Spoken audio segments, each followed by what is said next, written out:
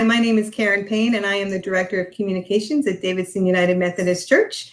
We are here for our second episode of the Page Turner Zoomcast.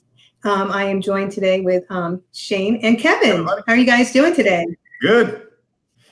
You know what we need? We need like a theme song or something, to introduce this. We need like some metal, to kind of bring this up, because what Kevin would do is just, what would you put in here? Like Bruce Hornsby stuff?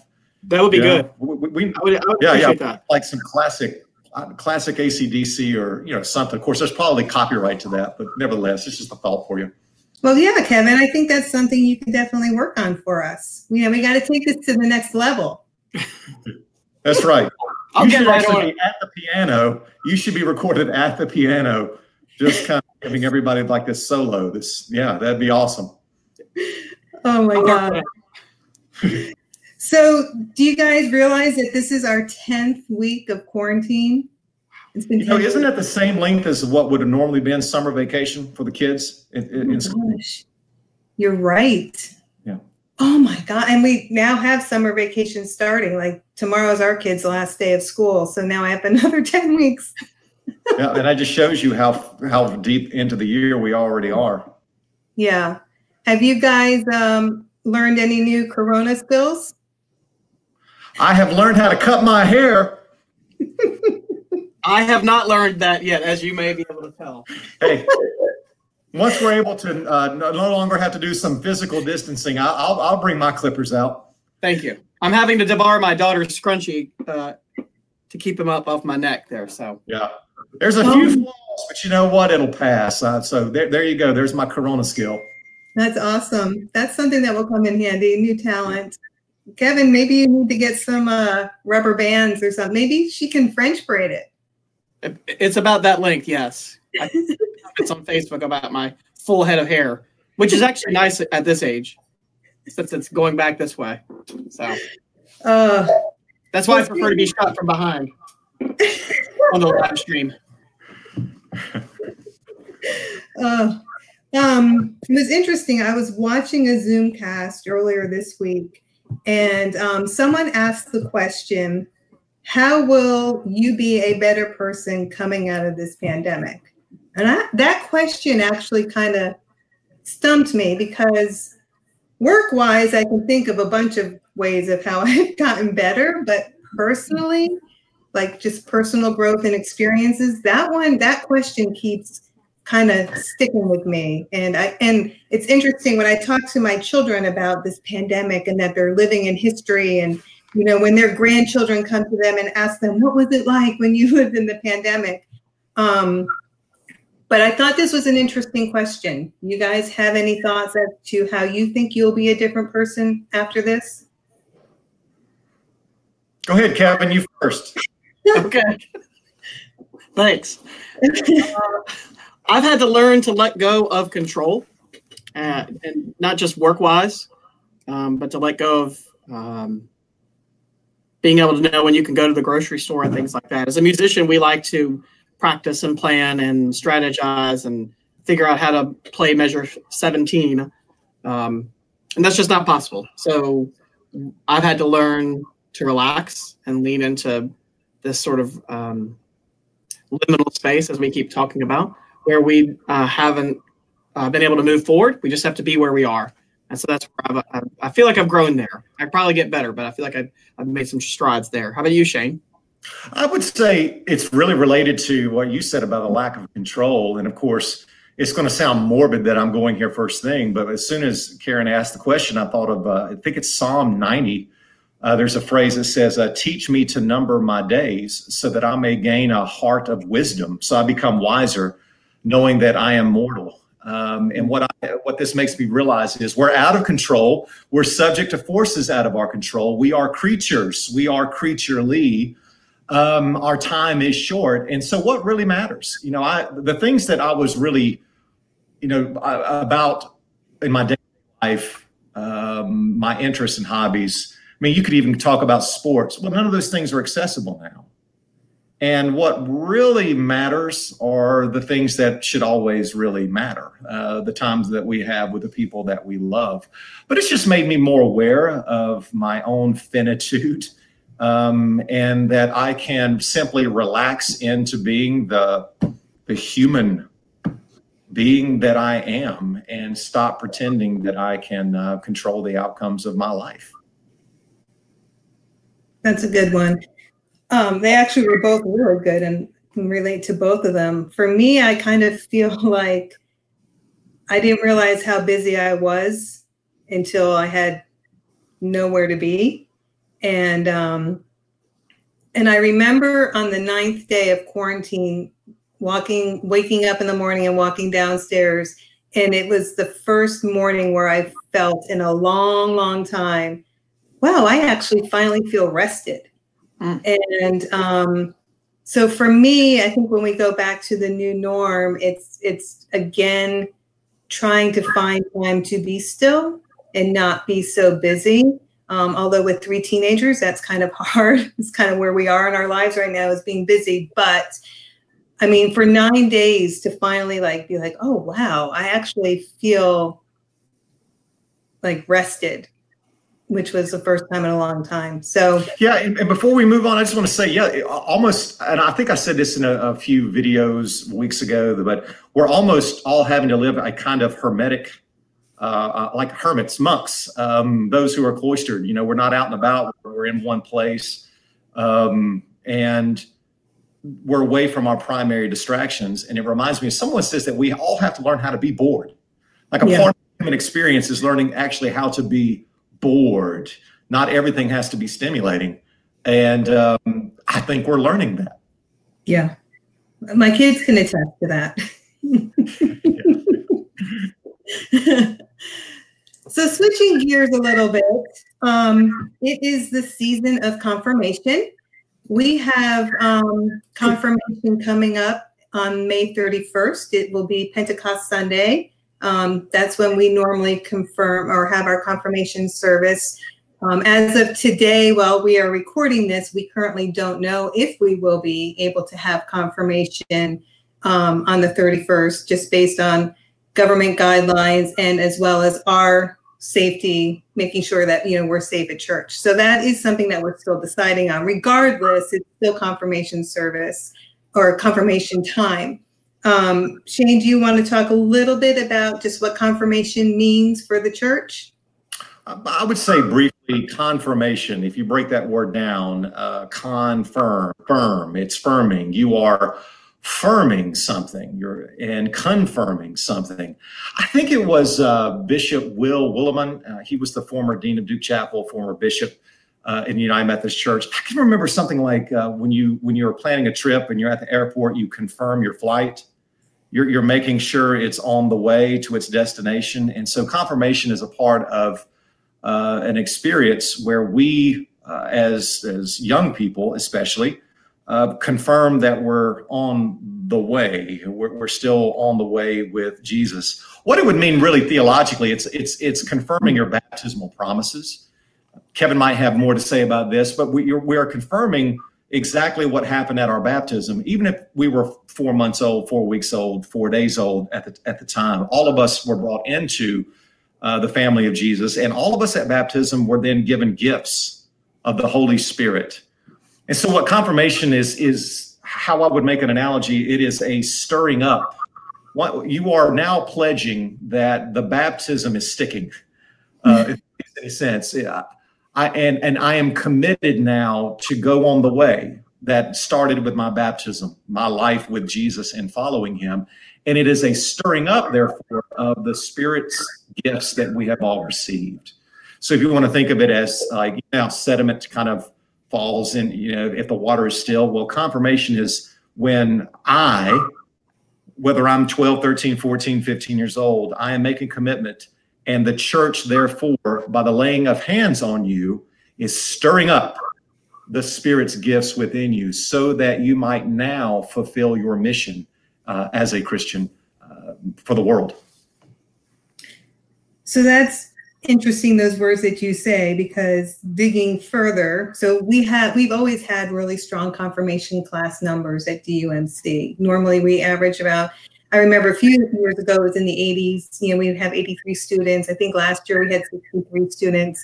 So it's like this great time for youth to declare that they want to be members of the church, and they're going to, you know, what you just said, confirm their mission in religion. So why do you think we've noticed for decades now that there have been so many young people leaving the church? It's kind of like we get them and we're all excited and we celebrate this, and then, you know, as they get older, after they leave high school and they get into college in their young 20s, the numbers start going the other way, where now they're leaving the church.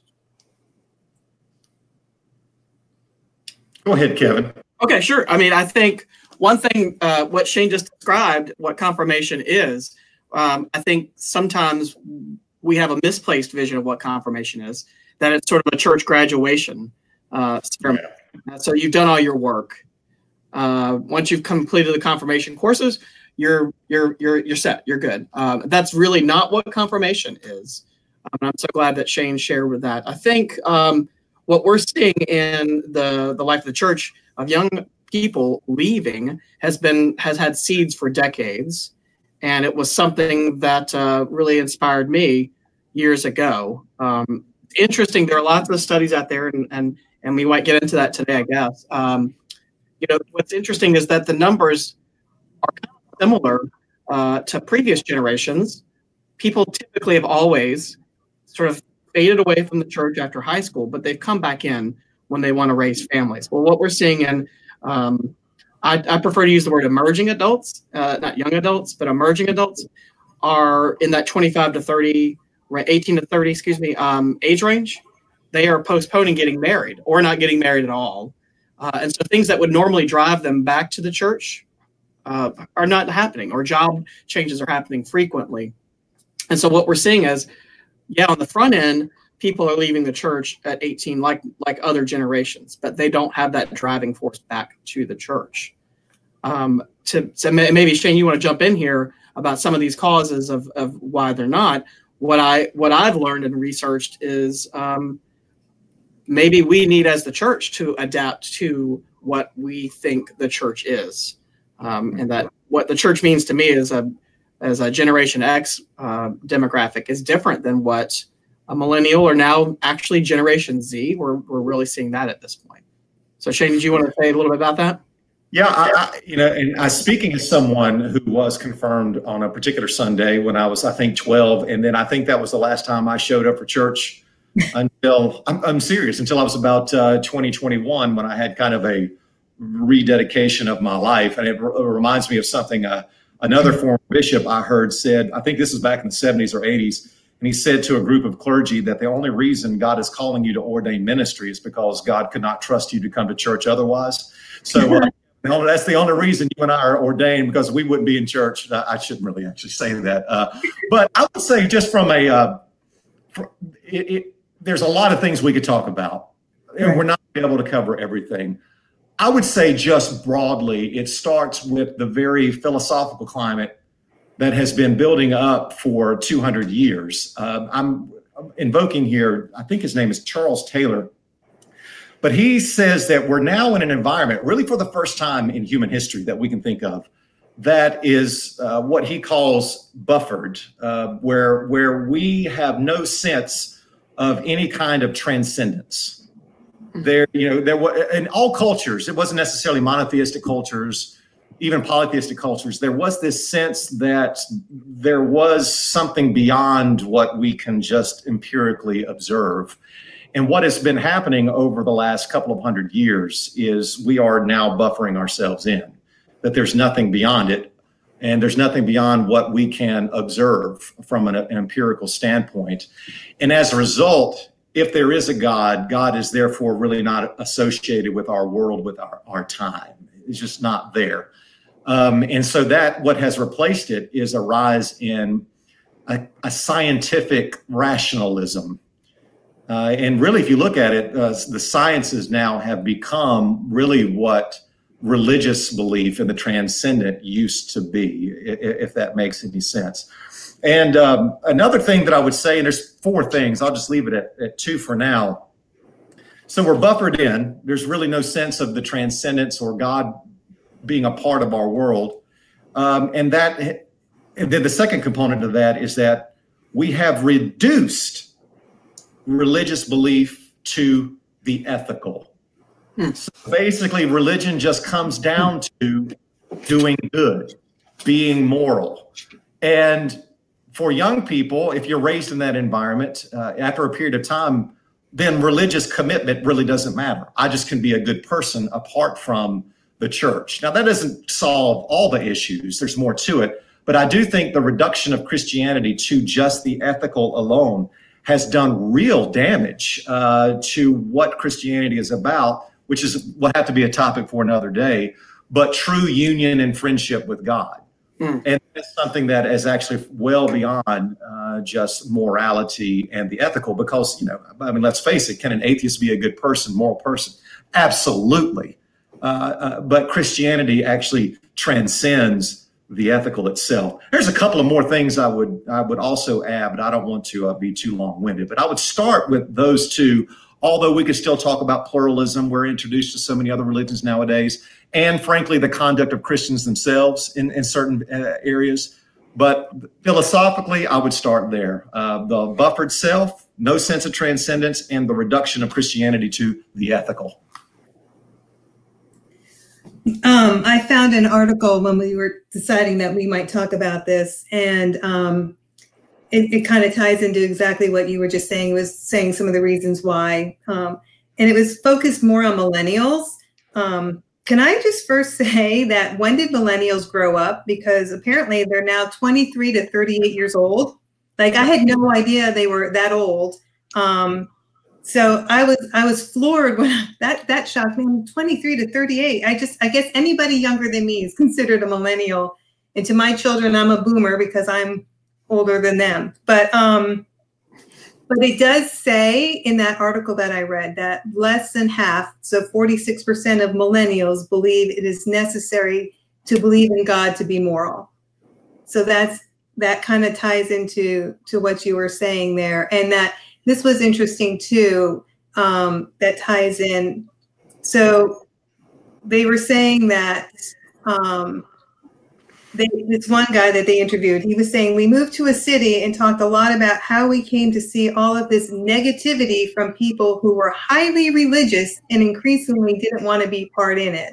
So that was really interesting too, is that the church people are less tolerant of others, and we're not very welcoming when we are the church and we're supposed to welcome and be inviting. And it seems like we're negative and we are not welcoming. So that was interesting too, to see that perspective. What about you, Kevin? I think that echoes a lot of what I've seen. When I was starting the research with the emerging adult choir here, one of the comments I heard is I receive as much good things from the books of Harry Potter as I do the Bible. And that's, something to think about. Is this isn't just, you name the ages of the millennials. They're no longer young adults, and they model behavior, like Shane said, of older adults at this point. This is what we're talking about, postmodern perspectives here, where they get to choose, I'm going to choose my own news network that matches my views. I'm going to choose the morality that suits me. And there's a sense of choosing morality that suits me is so hard. I'm not going to impose that on anybody else. But what I found, working with our emerging adults at Davidson, is they still want to wrestle with these conversations. And, when we went to do an evening prayer service at Crafty Beer Guys, one of the people that just showed up to have a beer that night didn't know that was going to happen. She said, I would love to be a part of a church that prays like this. So, there are a lot of reasons to be sad about this, and these articles can bring us down as church people. But man, we have lots to be excited about. The number of people who have been exposed to church in the past, that means there's some seed already planted there that we can water and grow. It's hard to hear these words sometimes and read these articles, but I do think we have lots to be excited about if we're willing to. And at this time with the pandemic, it's teaching us what does church look like. For instance, choir rehearsals look completely different now for us. How we worship looks completely different. So maybe we can take this time to look at how we are the church in regards to emerging adults. So I'm actually, I think that's exactly right. And the reason for that is because I'm using a 50-cent word because I can't think of another word, and it just means this is how we're wired, but ontology. I mean, we are wired for God. Human beings are wired to pursue the search for meaning. Now, what this means, of course, and young adults want to know. I mean, older adults want to know. We all want to know the meaning of existence. That's just how we're wired. But that does mean the church has a mission to be able to tap into that in a way that can generate a faithful, committed response to it. The problem, and Kevin, we talk about this a lot. The problem is that the theology that's mostly espoused by the young and even middle-aged adults, people our age, Kevin, is called benign whateverism. We talked about benign whateverism or moral therapeutic deism. It doesn't really matter what you believe as long as you believe in something.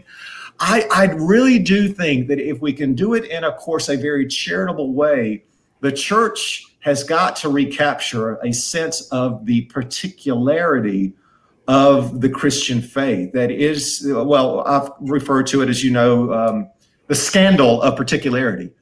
That God has revealed God's self through this man, Jesus, which means we need to recapture and claim some of the particular proclamations and truths of our faith because they reach the deepest recesses of the human heart. We are wired for God, and we're wired for union with God, and God has revealed God's self in this man, Jesus. Let's preach that. There's still power in that proclamation, and you see it in the book of Acts. This man, Jesus, whom you killed, God is raised from the dead, and he is Lord. All these people convert. That's something that's got more teeth than kind of it doesn't really matter. The benign whateverism that's so rampant today. And I think something that the church has that we can begin to offer more. It's not just that connection with God, but connection with other people through God. And I really feel like that's part of what we can leverage or use to our advantages in the Christian faith to highlight that. And this is why it's so hard for us right now in the church. We are wired to search for meaning, but we're also wired to be in community with each other and care for each other. And it's hard when you don't see each other. How to do that? You have to make much more of an effort to do that. Sorry, Karen, look like you're going to say something. No, and I'll just say real quick, I do want Karen to speak, but I do have that comment you just made really one of my points on, all right, so what can we do? How can we counteract this trend? But go ahead, Karen, I'm sorry. Well, stepping back. So when I was doing some of the reading and listening to you guys talk, can you be religious without attending church? I'm gonna let Jane go first on this one. because the articles that in these studies that they were all referring to religious, and I think some of them did have specific guidelines as to what they defined as religious. But some of them were, that they were not reading scripture. They were not praying to God anymore. They weren't doing some of those things. But, maybe the young adults really are still religious. They're just not attending church. So is that two different things? Well, go ahead, Shane. Since I'm just thinking out loud here, I could step into some deep waters. I would say, is it possible to have a sense of God apart from the church? Is it possible to have an appreciation for faith apart from the church? Sure. But here's what I would doubt. Your religious belief will not have a total claim over your life. You are basically saying, I believe X, Y, and Z. I believe in God, but it will not have a total claim over my life and determine how I will live my life. So I would say the person is probably the one who's calling the shots. And I'm just thinking out loud here. But Jesus, for instance, calls us into relationship with each other. He is the Lord over us. He is claiming total lordship over our lives, and he wants from us a response of total commitment, not because he's trying to displace us from being ourselves or to inhibit our freedom, but so that we can immerse ourselves into the infinite, the creator, the one who created us for himself in a way. I think I've said this before, and I'll let Kevin speak, is that if we are trying to follow Jesus, for instance, apart from the people he has also called to himself, we may think we're following Jesus, but what we're probably following is a projection of ourselves and calling it Jesus. You see what I mean? Yeah. I think the reason I wanted Shane to go first, because it's such a hot topic, it's what a big part of what the Protestant Reformation was about. What is there salvation outside the church? I think this may sound like a political answer. I think it depends on your definition of what church is. Can people be religious without going to church Sunday morning in the sanctuary, at 11 o'clock a.m.? I think you could say, yeah, I think so. But I think what I'm really drawn to is, what does church mean? And I think if we're willing to accept that the church can mean something completely different than what we were trained in, steeped in. Shane, you talked about going through confirmation. You were at First Gastonia. And I know probably what that looked like, because it probably looked like what I grew up with. But if we're willing to accept that church can look different than what we experienced, well, then, yeah, I think we can say there can be you can be religious outside of 11 o'clock Sunday morning in the sanctuary at Davidson United Methodist and out at 12 o'clock. If we're willing to accept, it can look like a prayer service at night in a local bar or pub. Yeah, I think we can do that outside the church building, but not the church, the definition of what church is. And I would totally agree with that. I would just say that there's a danger that you are probably in charge of it. You are doing religion on your terms.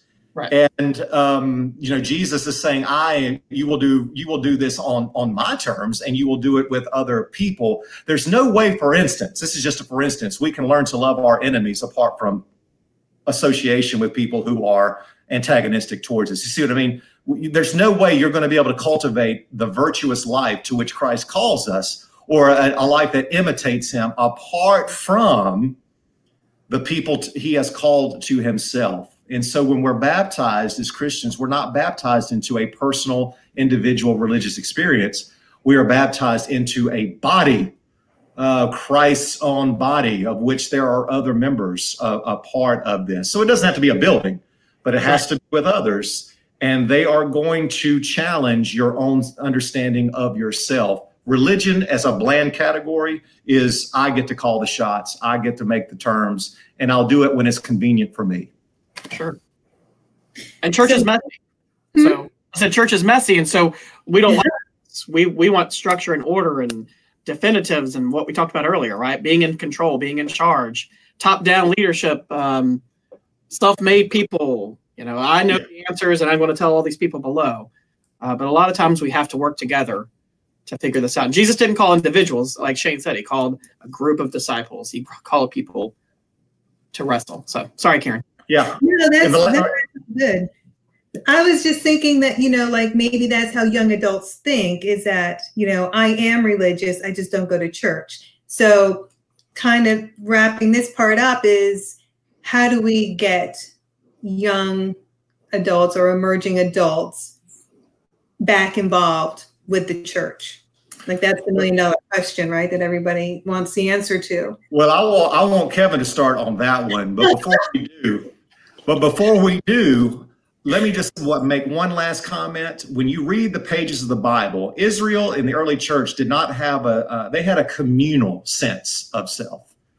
They understood who they were communally with others, whereas we kind of think I am my own self-definition. So as all of us, and we're all in this environment right now of individualism, this kind of fierce individualism, we've got to reclaim the communal sense of Christian identity, that I am who I am intimately connected to you, and to Christ through you. So I will let Kevin, though, answer, like, what do we do now? What's the prescription? Go ahead. Yeah, what's the prescription? Give us the answer. Give us the fix. I wish there was a clear-cut answer. What I would say is I've been working at this church for over 20 years, and I've noticed a pattern that we expect a couple of things out of youth that we stop expecting once they turn 18 and graduate high school. And one of those is for youth, we set up an accountability system, a mentoring system. We have youth group, we have Sunday school. In those events, others are responsible for providing content and delivering it. That's that top-down thing. And then suddenly, if you go to you turn 18, our expectation is, oh, well, you're in charge now of leading the lesson. You should have it all figured out by now. My thoughts, my research, my experience with the Scola group has been mentorship needs to still occur. I think one of the most dangerous things I've seen, well, not dangerous, that's overstating it. One of the most counterintuitive. We think, oh, well, let's start a young adult choir, which is what I did. That was probably not the right thing to do. Maybe initially. Or a young adult Sunday school class, we have one of those. But to make sure that these young adults don't get treated and diminished and isolated, because if we have, and I think we started off saying we maybe in the church have not prepared them to be faithful in their emerging adult life, then we're not going to help them as they turn 18 if we don't stay invested. The other thing is a financial thing. I hear a lot of times people say, well, emerging adults aren't going to give money back to the church and become members. We don't expect that of teenagers. We don't expect that of when a child goes on a mission trip. We don't say, well, are they going to tithe back to the church? Are they going to be on a committee? So we need to lower that expectation. I think as an institution, the church, not just Davidson, but the church, seems to see this as a transactional experience. We don't see that with youth, but we expect that with adults, emerging adults. And one final thing I think is this, again, back to mentorship, is helping these emerging adults grow in the way that we were mentored. And I think we've sort of figured they don't want to be around us, and if we're older than 35 or 40. And I don't see that, or that we have nothing to offer them. They're so different. We buy into that theory of millennials are ruining everything. Doorbells, the doorbell industry is because millennials don't use them or whatever, to work against that. And so I think the answer from my perspective is we're going to have to get engaged with them and not put them off in a corner. Yes, I would add just a couple of things to that, points that I did not think of until he mentioned them. Someone had said, why are young people not involved in the church? And someone responded, you've never asked them to get involved. Mm-hmm. You've never asked them to lead.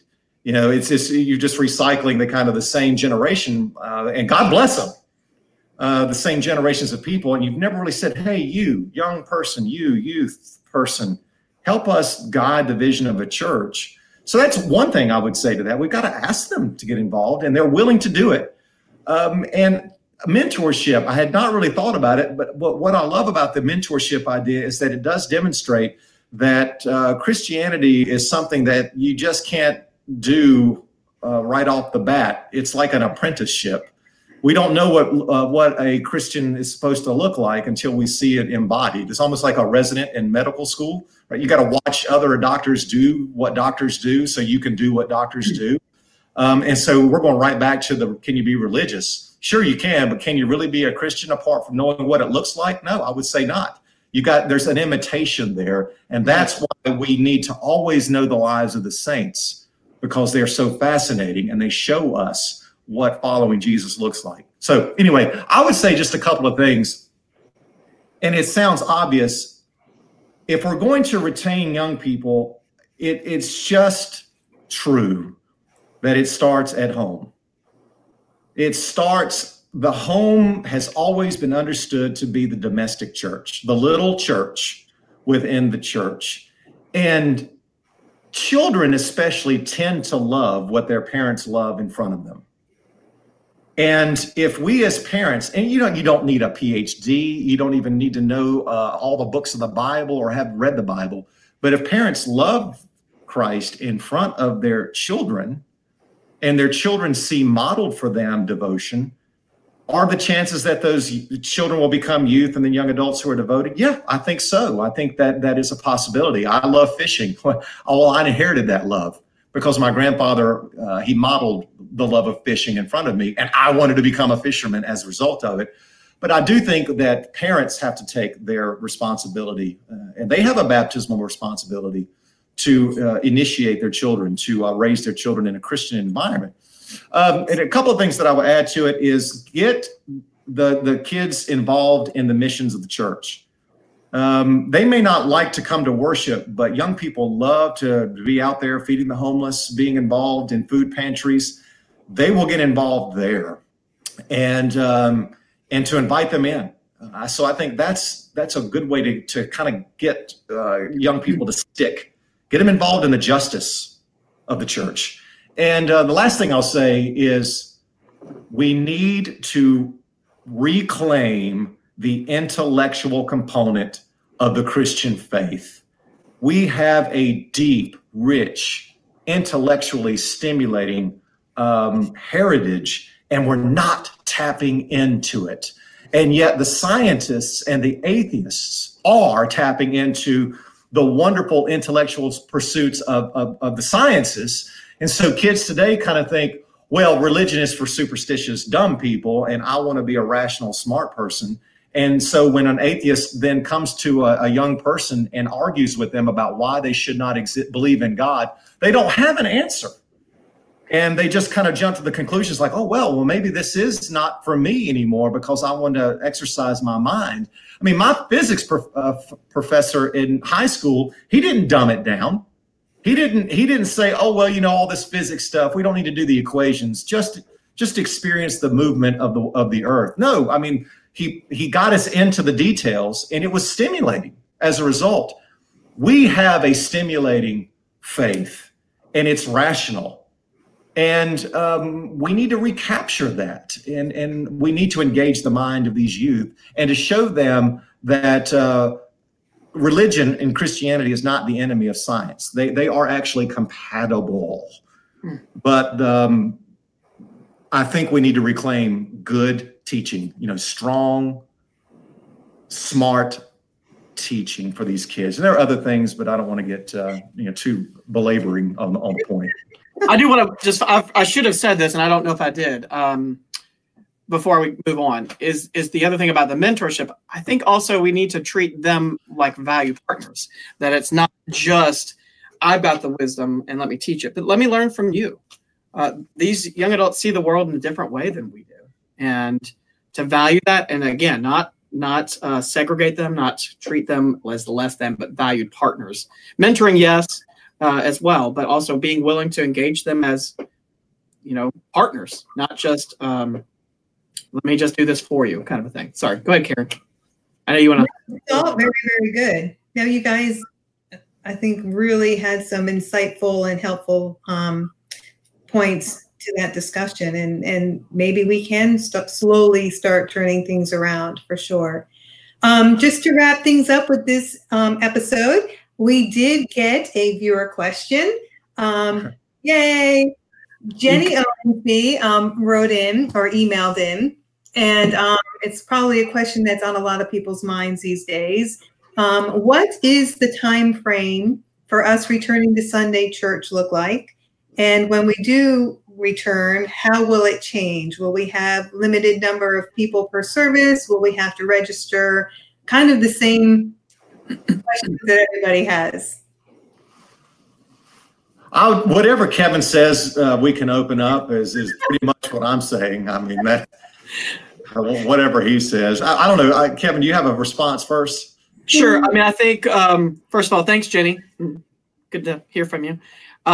Secondly, I think we're committed to doing in-person worship really well in a way that's not so jarring.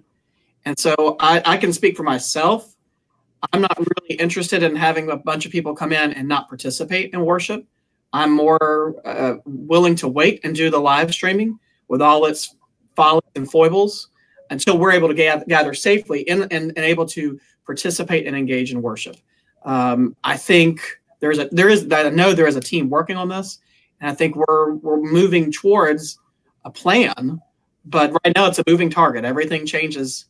It feels like every day in the middle of the day. I do know that we want to adhere to all the CDC guidelines. We've talked about limited number of people in this sanctuary, but we don't know what that number is going to be allowable, either by the government or by the CDC or just by common sense. It's probably feasible that we're going to have multiple services with fewer people. It's most likely going to be we're entering and exiting in a different way than we're used to. We're probably not going to be able to give hugs and handshakes. And these are all things that you're doing probably in your daily life too, but it's going to feel jarring at the church. But I think we're committed to doing worship well in person, and we're not rushing back to endanger safety or to limit or dumb down the worship service to allow that. We'd rather have good quality worship online first until it's safe to gather. Shane, what would you? I can't say it any better than that. That's exactly right. We are going to also follow the lead of the conference, our bishop. Right now, the bishop is saying no gatherings this month. Now, we've got phase 2. By the time most people watch this, maybe the phase 2 this coming Friday has already unfolded and begun. We don't know what it's going to look like and what will be a part of the provisions then, but we'll follow the CDC and our bishop because they're investigating all this as well. I will say, I guess I will end up going on the record. I would love to see us begin to gather sometime in June, maybe in a very slow, phased in way. I don't think that's outside the realm of possibility. I do think it would be unwise to let's just open the door and go right back to normal.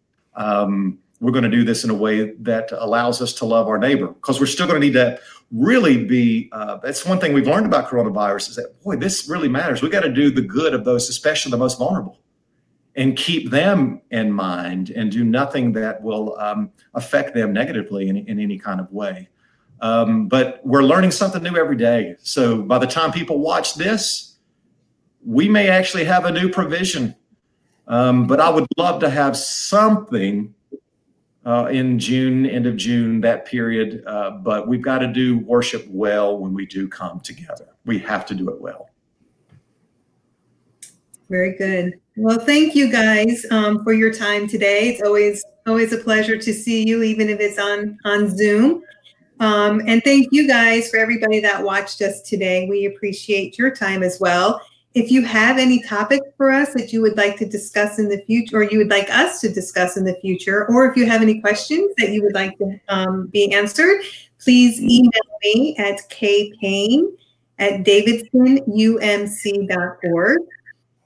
We will also be putting these episodes on our website. It's davidsonumc.org, and it's under resources. It's under Page and Turner.